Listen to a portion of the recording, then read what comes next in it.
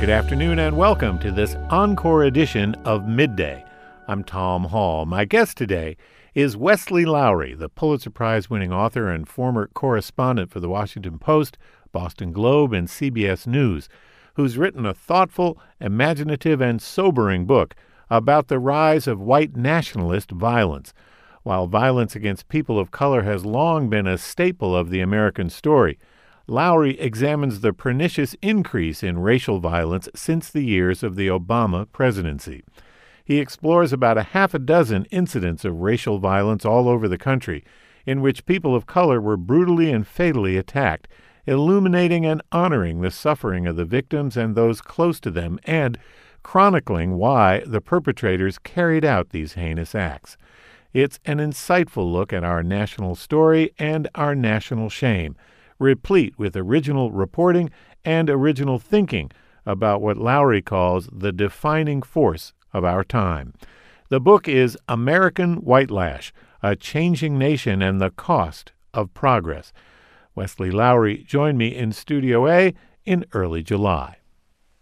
Wesley, it's good to see you. Of course, it's great to be here. Happy to be here in Baltimore. Yeah, happy to have you back. It's been a minute since you were on this show. We talked about your last book a few years ago, but this book, American Whitelash, I just think it's a really important and beautifully crafted thesis about what's going on with this white nationalist movement and about what's going on with the racial polarity in the country. The word whitelash, I mean, it's premised in, I suppose, a lot of things, but to a certain extent, this notion that white people are feeling themselves discriminated against.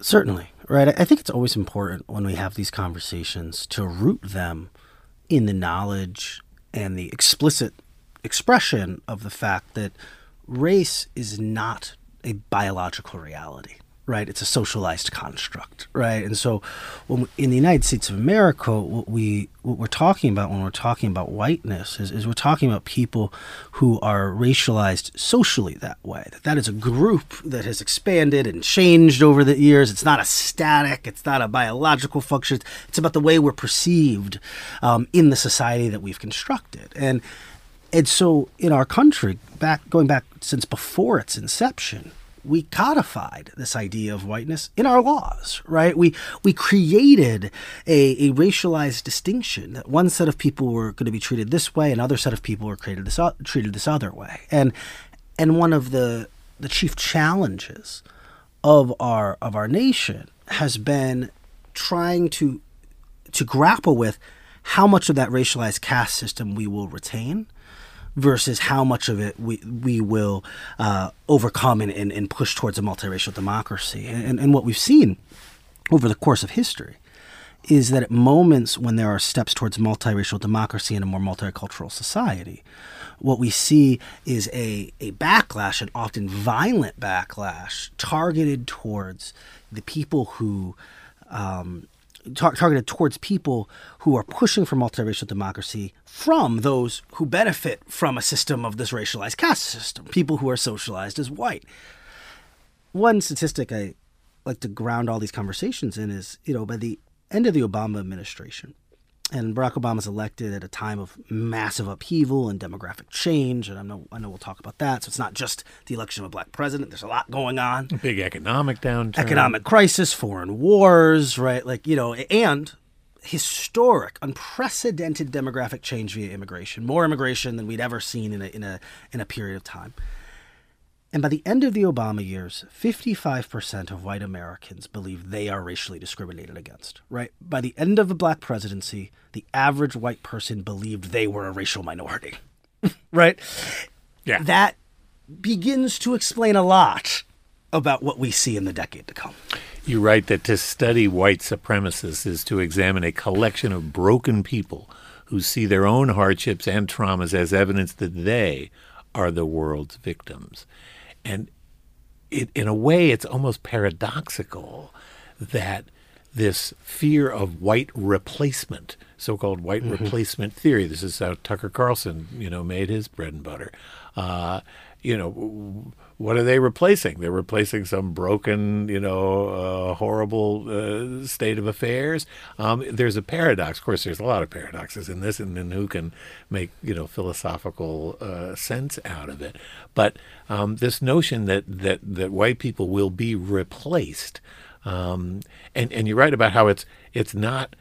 We tend to make racialized arguments a black-white thing, but the immigration, which you've just alluded to, is a huge part of this as well. It's a massive part of it.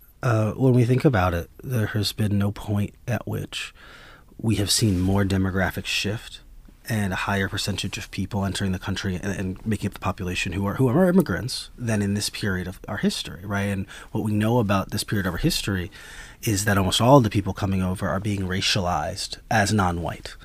That what we are seeing are white Americans having to interact at a higher clip, a higher percentage with people who are not like them. And they're having those interactions at times when technology has changed the economy, changed the way we communicate with each other, changed our world. It's happening at a time when there is real discomfort and anxiety about big pressing issues, whether it be climate or like I said, the global economy, about the way we govern and democracy and whether it works and whether we should embrace other forms of government, right? So there's this anxiety across the country. And what we see in those moments is political leaders and what we see in those moments are political leaders and political parties who have attempted to play to that anxiety as a means of solidifying their own political power, right? That prejudice is something that's natural. We all have it, right? It's not in and of itself a deficit of character or value. We walk down the street and we say, oh, that person's attractive, that person's unattractive, that person appears nice, that person appears threatening, right? We're making judgments. We're just making judgments, right? As in the nature of it, this is how we survive as living beings, right? We make a bunch of small decisions and gauge risk based on prior experiences or prejudices, right? And so we all have them, and we all have natural prejudices against or that provide a skepticism of people who are different than us, right? Who we don't have the same experience with, or we don't feel the same camaraderie, or we worry that they won't take us as part of their tribe. And so but what happens is, and so that here we have a moment where we're all now being surrounded by more people who are different than us, right? And for some Americans, especially white Americans in the segregated society we live in, all it takes is a family or two to move into a neighborhood, and suddenly it feels as if there's been a massive change in the place where you live, much less the cultural changes, where suddenly the Little Mermaid's black and Spider-Man's an Afro-Latino and right, Beyonce's playing the Super Bowl, not Springsteen, and like that you have all these things that happen. And again, the feeling of discomfort or prejudice, that is it not in and of itself like I said, a detriment. But what ends up happening is when you have powerful public figures who play to those prejudices, who voice them themselves, it provides a permission structure for people to now say, oh, well, I'm not the only one who feels that way about X, Y, and Z. I note in the book there's a sociologist, Gordon Alpert, and he tracks how when you have public figures who are willing to traffic in dehumanizing language, what you end up seeing is that those internalized prejudices, that they evolve. They evolve first to segregation. Well, all right, I'm going to stay away from people like that. Then they get to active discrimination. I'm not going to choose that person for my kickball team. I'm not going to hire them for the job. I'm not going to invite them to the block party. Then it gets to interpersonal violence. Now I'm going to take extra offense to when they bump into me, or I'm going to... And finally, that gets up to bigger systemic, structural, and even explicitly societal, violence. It's how we get to the big policy decisions that undermine and actively attack minority groups, much less the actual kind of active programs that we see in Rwanda or Nazi Germany, right? And so I say a lot to say, in moments in which big portions of the population are going to be experiencing some type of prejudice, interacting with people who they haven't interacted with before, there's a real question. And I think that sometimes we let ourselves off the hook about what our responsibility is in the public square to not be whether it be platforming or not ourselves, be trafficking in rhetoric that plays to those prejudices, because it does lead somewhere, and that somewhere is violence. Wesley Lowery, the book is American Whitelash, A Changing Nation and the Cost of Progress. It's midday. I'm Tom Hall. And you date this, or at least you choose to start your chronicle at the Obama presidency. And I think, the initial reaction to Obama that, praise the Lord, we're post-racial, we got over that pretty quick. We did. That was a little naive. Yeah. But we got beyond that one. But why is, and it seems that this work is a really wonderful extension of the work of Carol Anderson from Emory University, who wrote a book called White Rage. And she makes the point that black advancement is always the thing that triggers white reaction, backlash, whitelash, whatever we want to call it. So we have the Civil War and Reconstruction, that triggers Jim Crow. We have Brown versus Board of Education, that triggers a gazillion private schools so that your kid doesn't have to attend classes with an African-American child.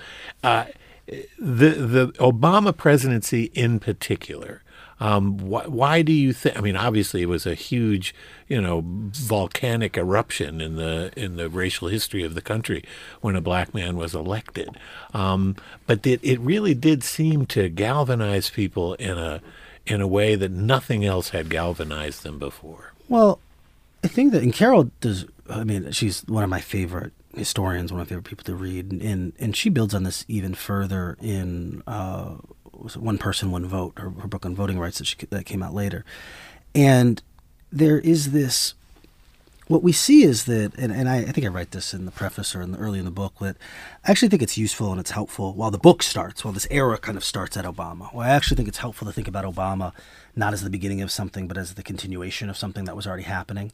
In that that if we look at our history, our era of multiracial democracy begins in the 60s, right? That we have a distinct, clear, foundationally different period of American history that begins once we are a multiracial democracy, right? And that the election of a president from a group that previously suffered under our racialized apartheid is downstream of the beginning of multiracial democracy, right? The fact that the president is black is not actually a foundational shift in the country. It's a thing that is empowered by the foundational shift that happened in the 60s, right? Could not have happened before. The Voting Rights Act, the Civil Rights Act. Right. It couldn't have happened in a non-multiracial democracy, right? But that the morning after Barack Obama was elected, we were not actually a foundationally different country in terms of how our laws worked, what our structures were, our X, Y, and Z, right?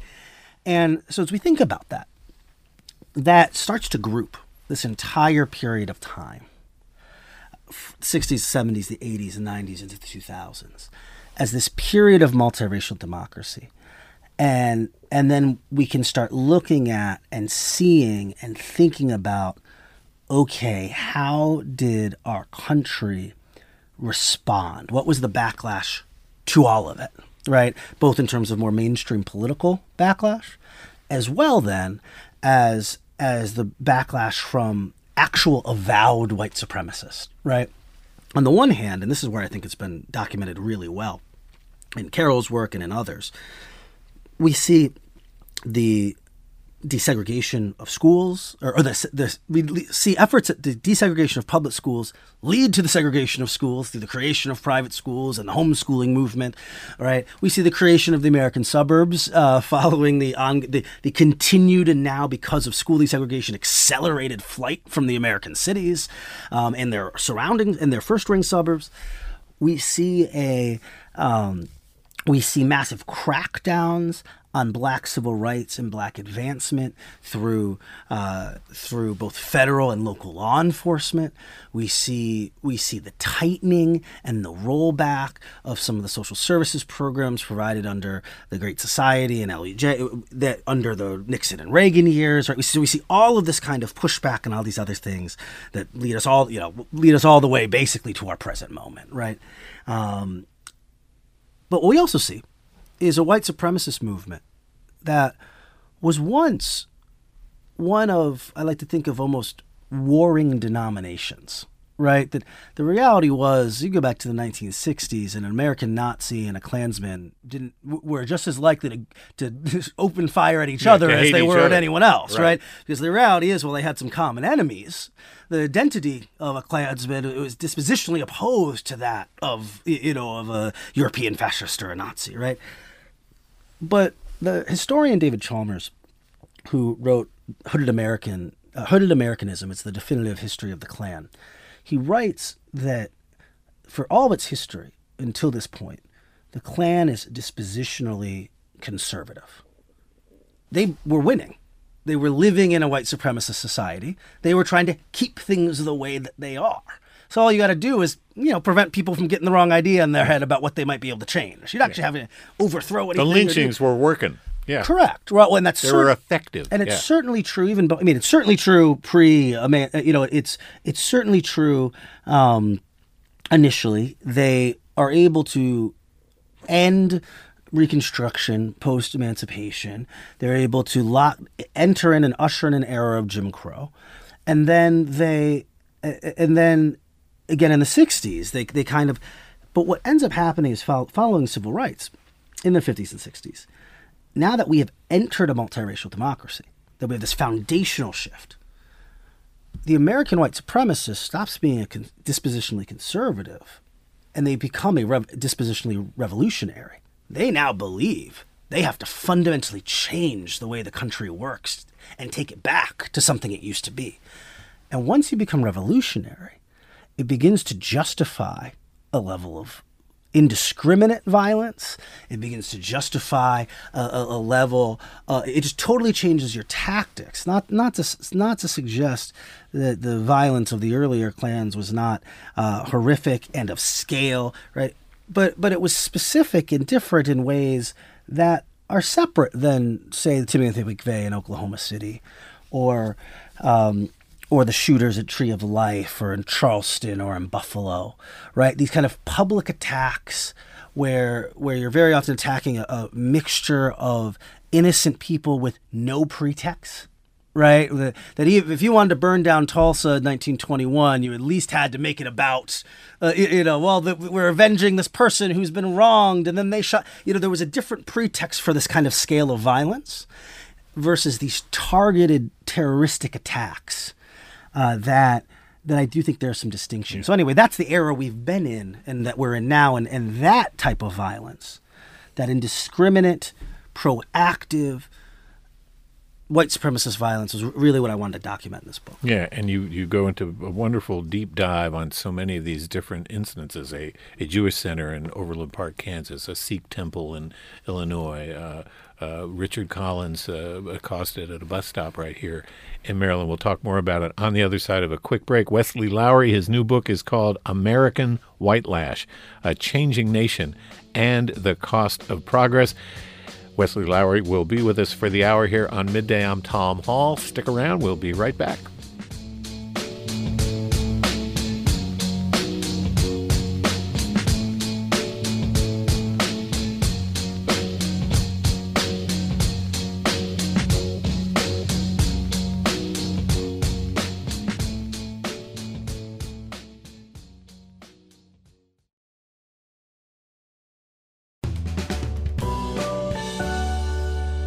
Welcome back to an archive edition of Midday. I'm Tom Hall. We're listening to a conversation I had in July with Wesley Lowery, a Pulitzer Prize-winning journalist who's the executive editor of the Investigating Workshop at American University. We're talking about his latest book, American Whitelash, A Changing Nation and the Cost of Progress. Today's program was pre-recorded, so we can't take any new calls or online comments. So, Wesley, back to President Obama.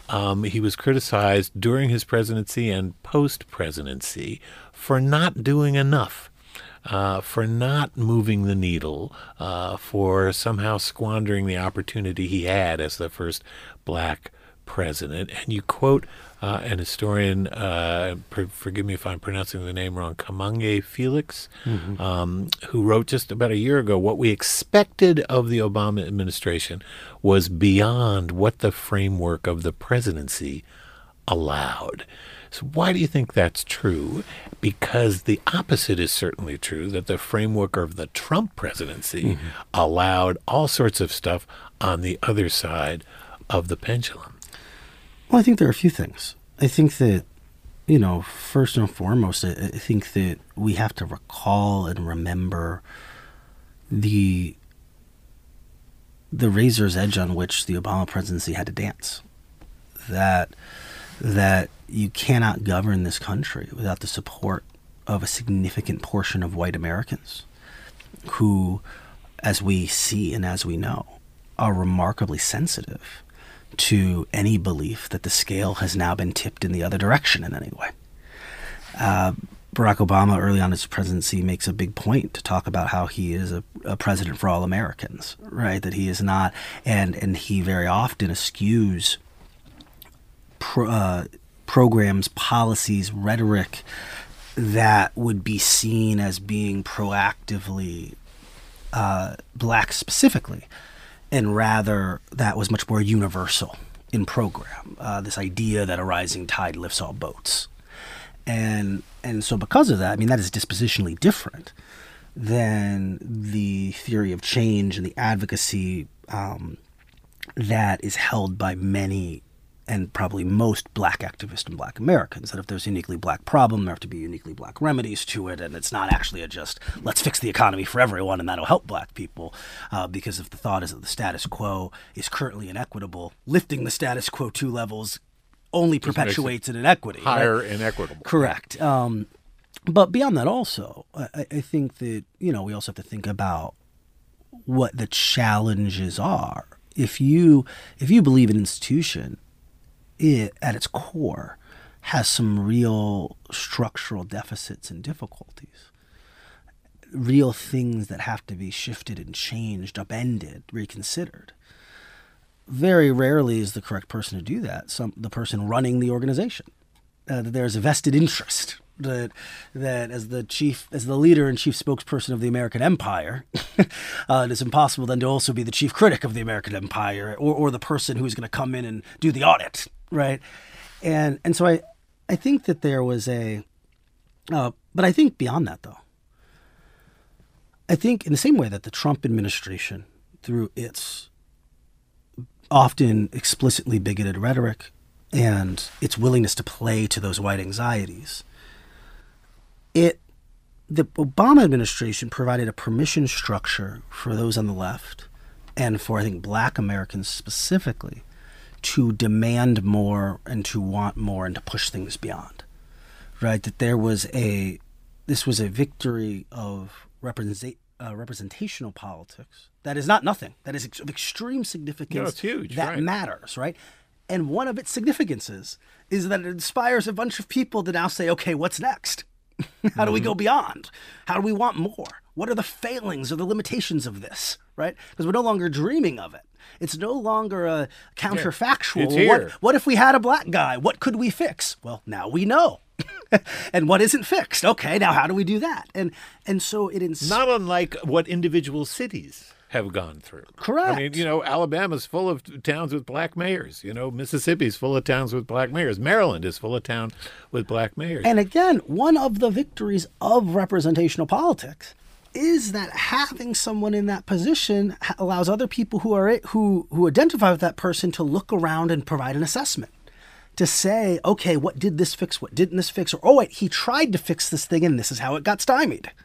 Oh, we can't run this through Congress because X, Y, and Z reason, right? And so suddenly you start to see an innovation of solutions or application of solutions in explicitly political ways, right? Not that these ideas or policy ideas haven't been there. Not that there's not 200 years of literature about how to resolve and solve some of these things. But it's that until you are in a position to actually try to address the racial wealth gap and actually have people in the positions inclined to want to do the thing, to see, okay, well, this is the limitation and this is why we can't do it this way and this is what's not working, that then forces a consideration of, okay, so how do we actually get it done? And so, like I said, I think it's unsurprising that you see movements like Occupy Wall Street and Black Lives Matter rise up during the Obama years, movements that from Obama's political allies to his left that rise up to push things further in that direction. because they see what the limitations of the black presidency are. You call it the defining force of our time, the white fears that are fueling this white nationalist activity and violence.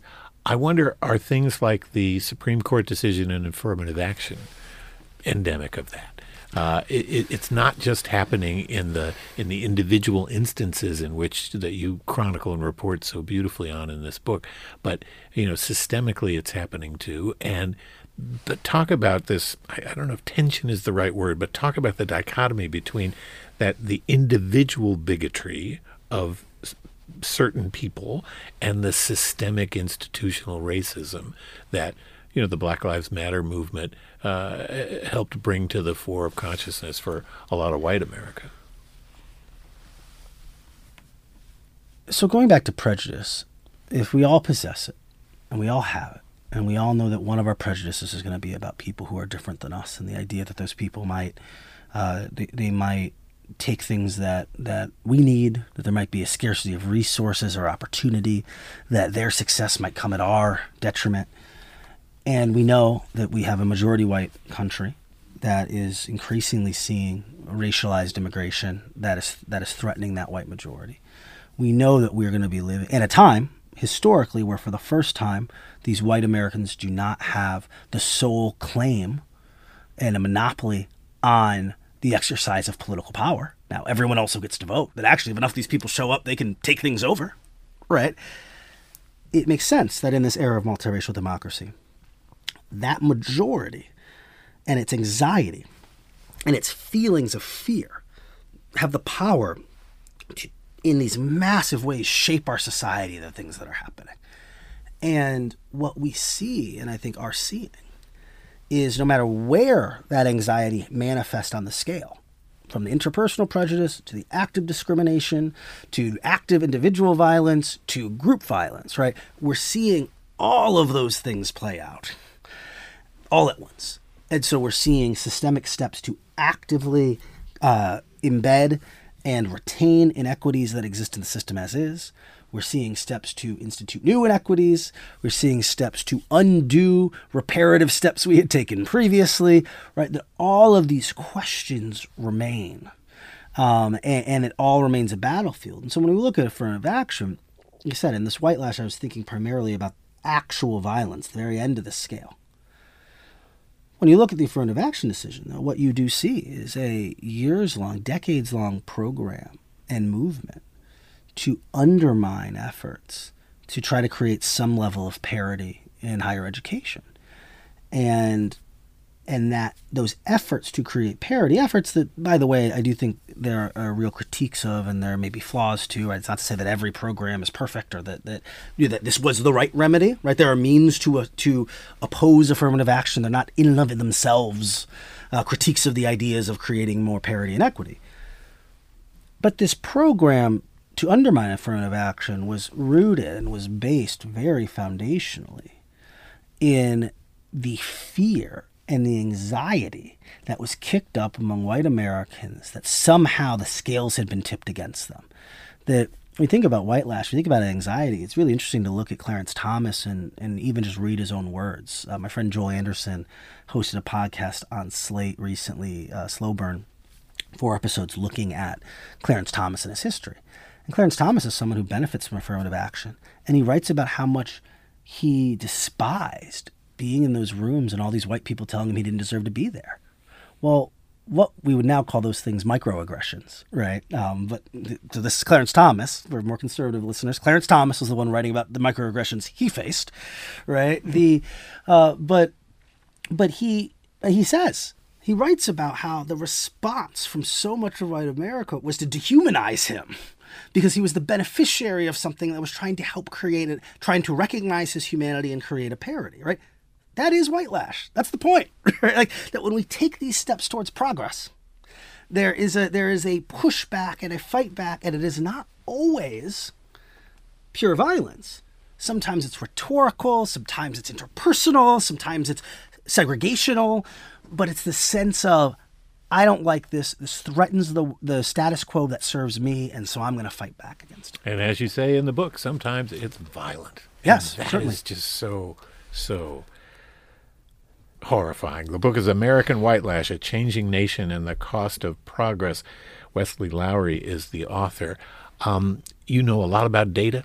We first talked years ago about the data you were collecting on police shootings, your book about Baltimore and Ferguson, and about the relationship between communities of color and police departments, relied on data that was very sketchy, so that you stepped up and made sure that that data was better.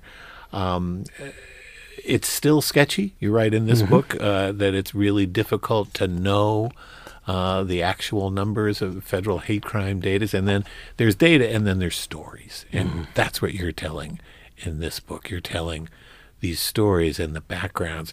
I want to talk, before we go to a break, about the origins of Charlottesville and the Unite the Right rally that ended in the tragedy of Heather Heyer being run over by the white supremacist Kessler. This begins with a 15-year-old kid. That we forget that.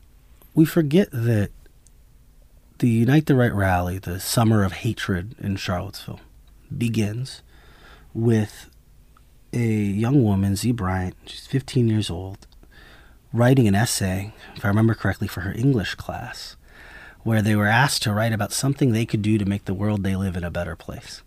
And this young black woman who'd grown up in Charlottesville, Virginia, said, I've never really understood why we have all these Confederate statues everywhere. These people would have hated me. They wouldn't have wanted me to live here. That doesn't make me feel great. So she writes an essay for an 8th grade English class. Her teacher says, this is great, and you're precocious and interesting. You should do something about this. And so she writes it as a letter to the editor to the local paper, and they create like a little GoFundMe petition or something right there. Again, this is the activism of a middle school student.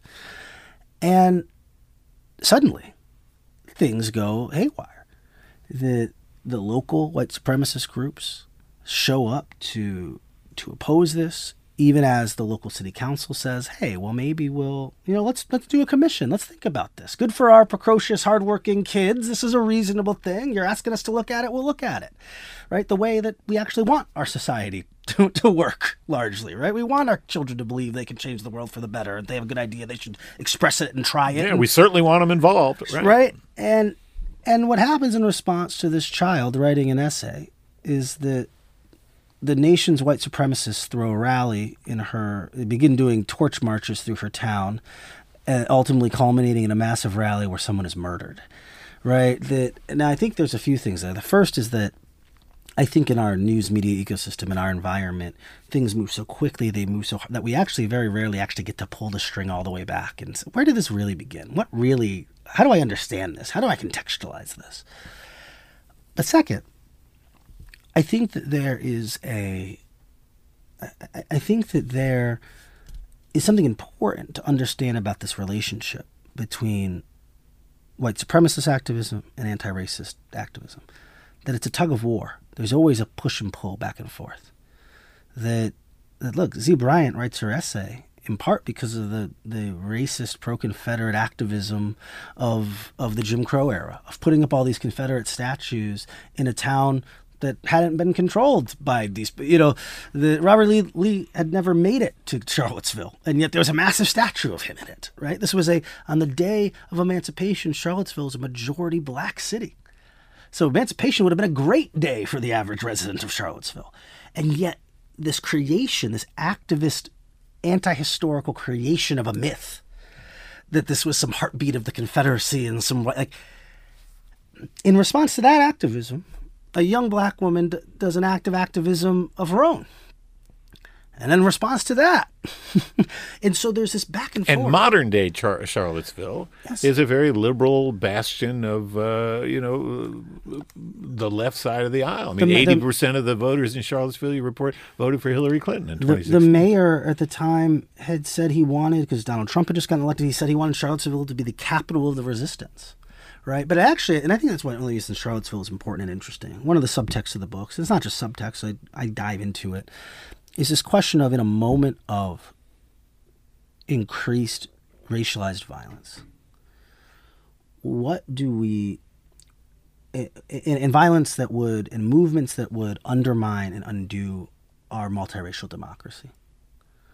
What is the role and responsibility of liberal institutions? And I don't mean that politically liberal. I mean institutions that believe in multiracial democracy, right? That believe in expression and speech and a marketplace of ideas.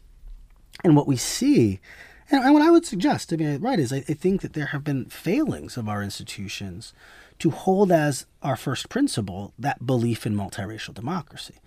The Charlottesville rally happens only because of the legal petitioning of the ACLU, right? And it's this question. And so I think we have to face this question of, and Donald Trump's rise is aided and abetted by the inclination of the mass media to say, well, he's a public figure, whatever he says, let's put it on our airwaves over and over and over and over again. Let's let him use our platforms to proselytize. And so I think that we have to think about is, if we can have values, multiracial democracy, multicultural society, equality, equity for all, and then we can have a value of speech and discourse and debate. But what happens when someone would use one of those values to attack the other, right? That we can't actually we have to have some hierarchy. We can't prioritize both a complete openness of speech and expression and a multiracial democracy, because we have powerful figures who will use that speech and expression. We've got to curate it in some way, There always has been a curatorial, and I think that in this moment, we had real difficulty adjusting and moving and calibrating and thinking. And hey, maybe we shouldn't assist in the homicidal torch rally. And perhaps this is a bad thing. and that does require a value judgment, right? And I think and the homicidal dimension of it was predictable. And people were people predicting in Charlottesville saying to the mayor and the city council, cancel the permit. They are going to do these things, and let us show you. We're in their group chats. We see what they're posting on it. They're talking in these ways. And the problem was the anti-racist activists, the people who took this seriously, were not believed and were not listened to. And we know what happened since. The book is American Whitelash, A Changing Nation and the Cost of Progress. The author is my guest, Wesley Lowery, a former correspondent at the Washington Post and CBS News. He's currently the executive editor of the investigating workshop at American University. We spoke when he was in town in July for an appearance at the Enoch Pratt Library. We'll have more of my conversation with Wesley Lowery on the other side of a quick break. I'm Tom Hall. It's midday. Stay with us.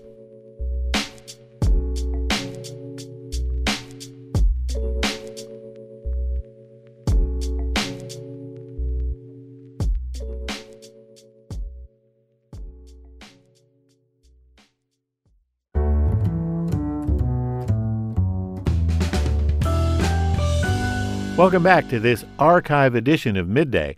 I'm Tom Hall.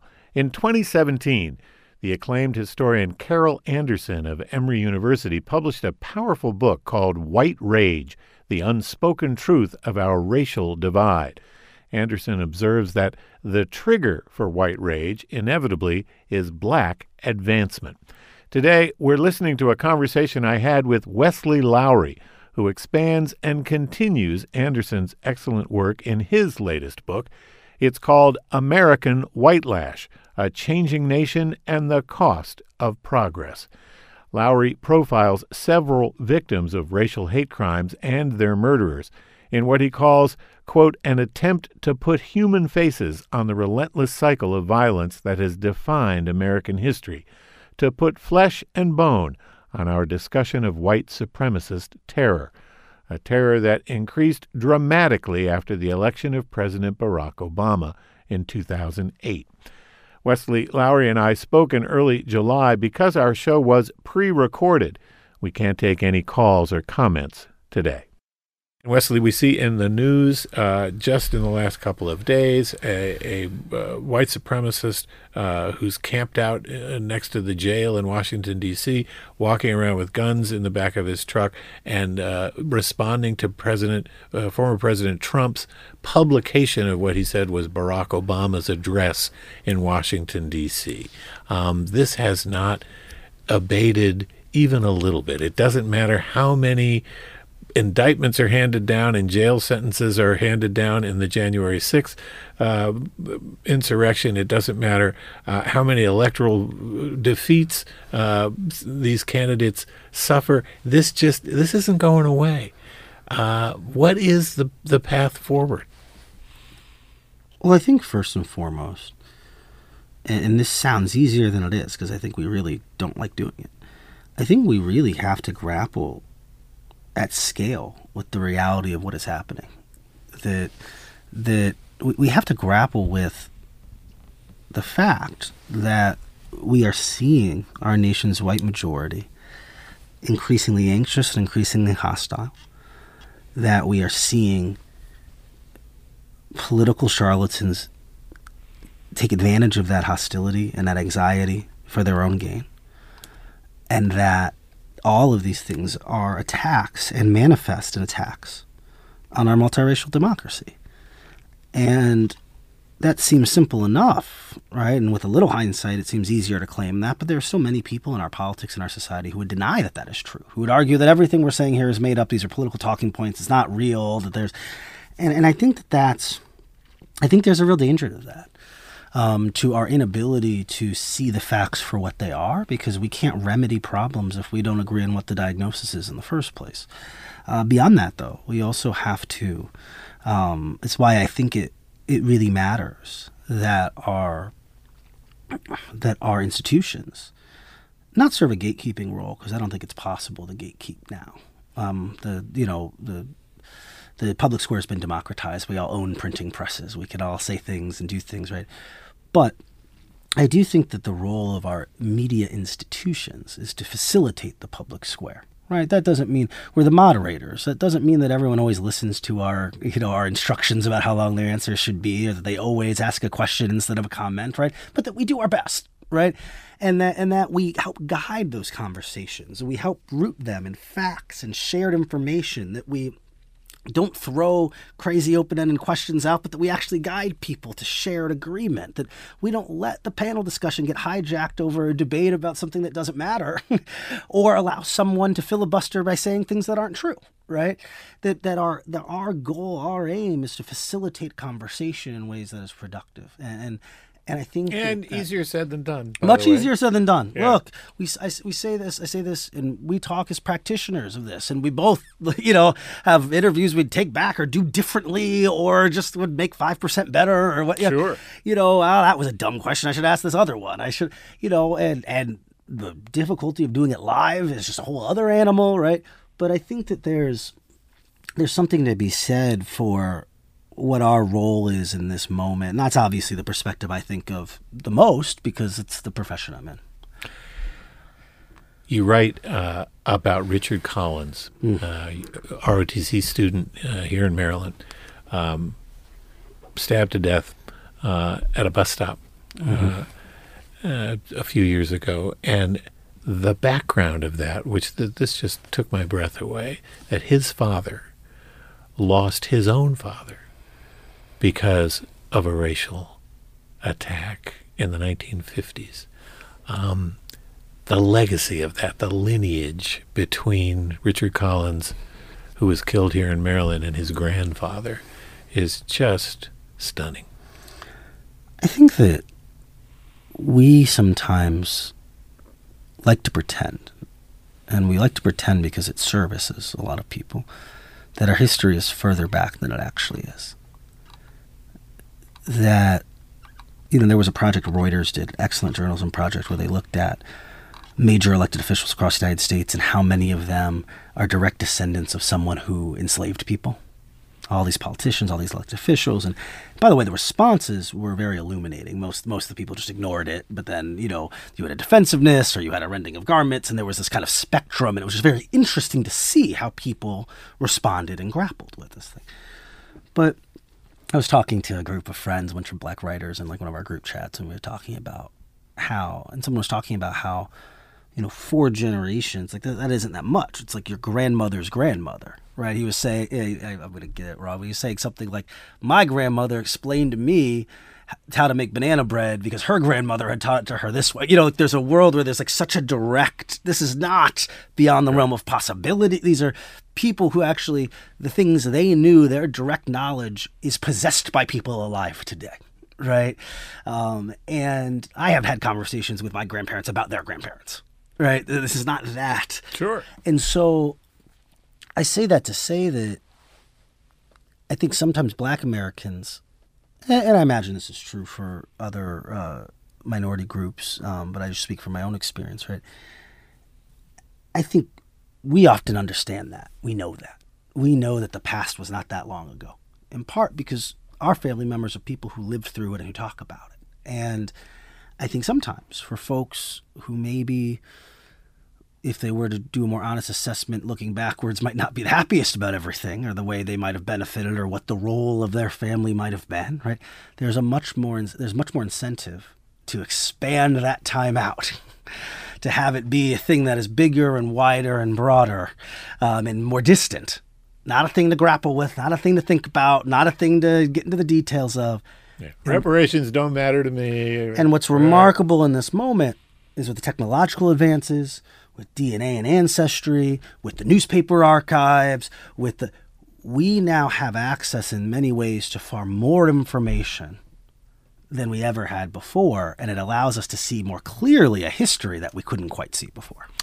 Let me finish up by asking about this notion of lone wolves, because you talk about some of these perpetrators of this racial violence, particularly a guy that killed people at a Jewish community center in Overland Park, Kansas, who, when he was arrested, told the cops, "I'm an anti-Semite. How many did I get?" I mean, he wasn't subtle about this. He wasn't, secretive about it. And you say it'd be reductive to think of him as a lone wolf because he bathed in the filthy waters of bigotry. I mean, this rhetoric by the Trumps of the world matters very, very much. That rhetoric just simply has to stop. We have to figure out a way of having that rhetoric stopped. When we dehumanize people and allow people to be dehumanized in the public square, those people are no longer treated by humans, or like humans, right? And that should be unsurprising to us. But I think sometimes, again, we get so in our head thinking about how we value expression and debate and speech, all of which are extremely important, things I value deeply. But we have to remember, and I'll just go back to, what do we hold true and what do we hold as our first principle in a multiracial democracy? Is it unnegotiable, unmutable? And if so, everything else has to comport with that. Wesley Lowery. The book is called American Whitelash, A Changing Nation and the Cost of Progress. Wesley Lowery is the executive editor of the Investigating Workshop at American University and the winner of a Pulitzer Prize. We spoke in July. That'll do it for this encore edition of Midday. I hope you'll subscribe to the Midday podcast, available wherever you get your pods. To let us know about stories and topics you'd like us to cover, drop us an email. The address is midday@wypr.org. I'm Tom Hall. Thanks for listening. Have a great day.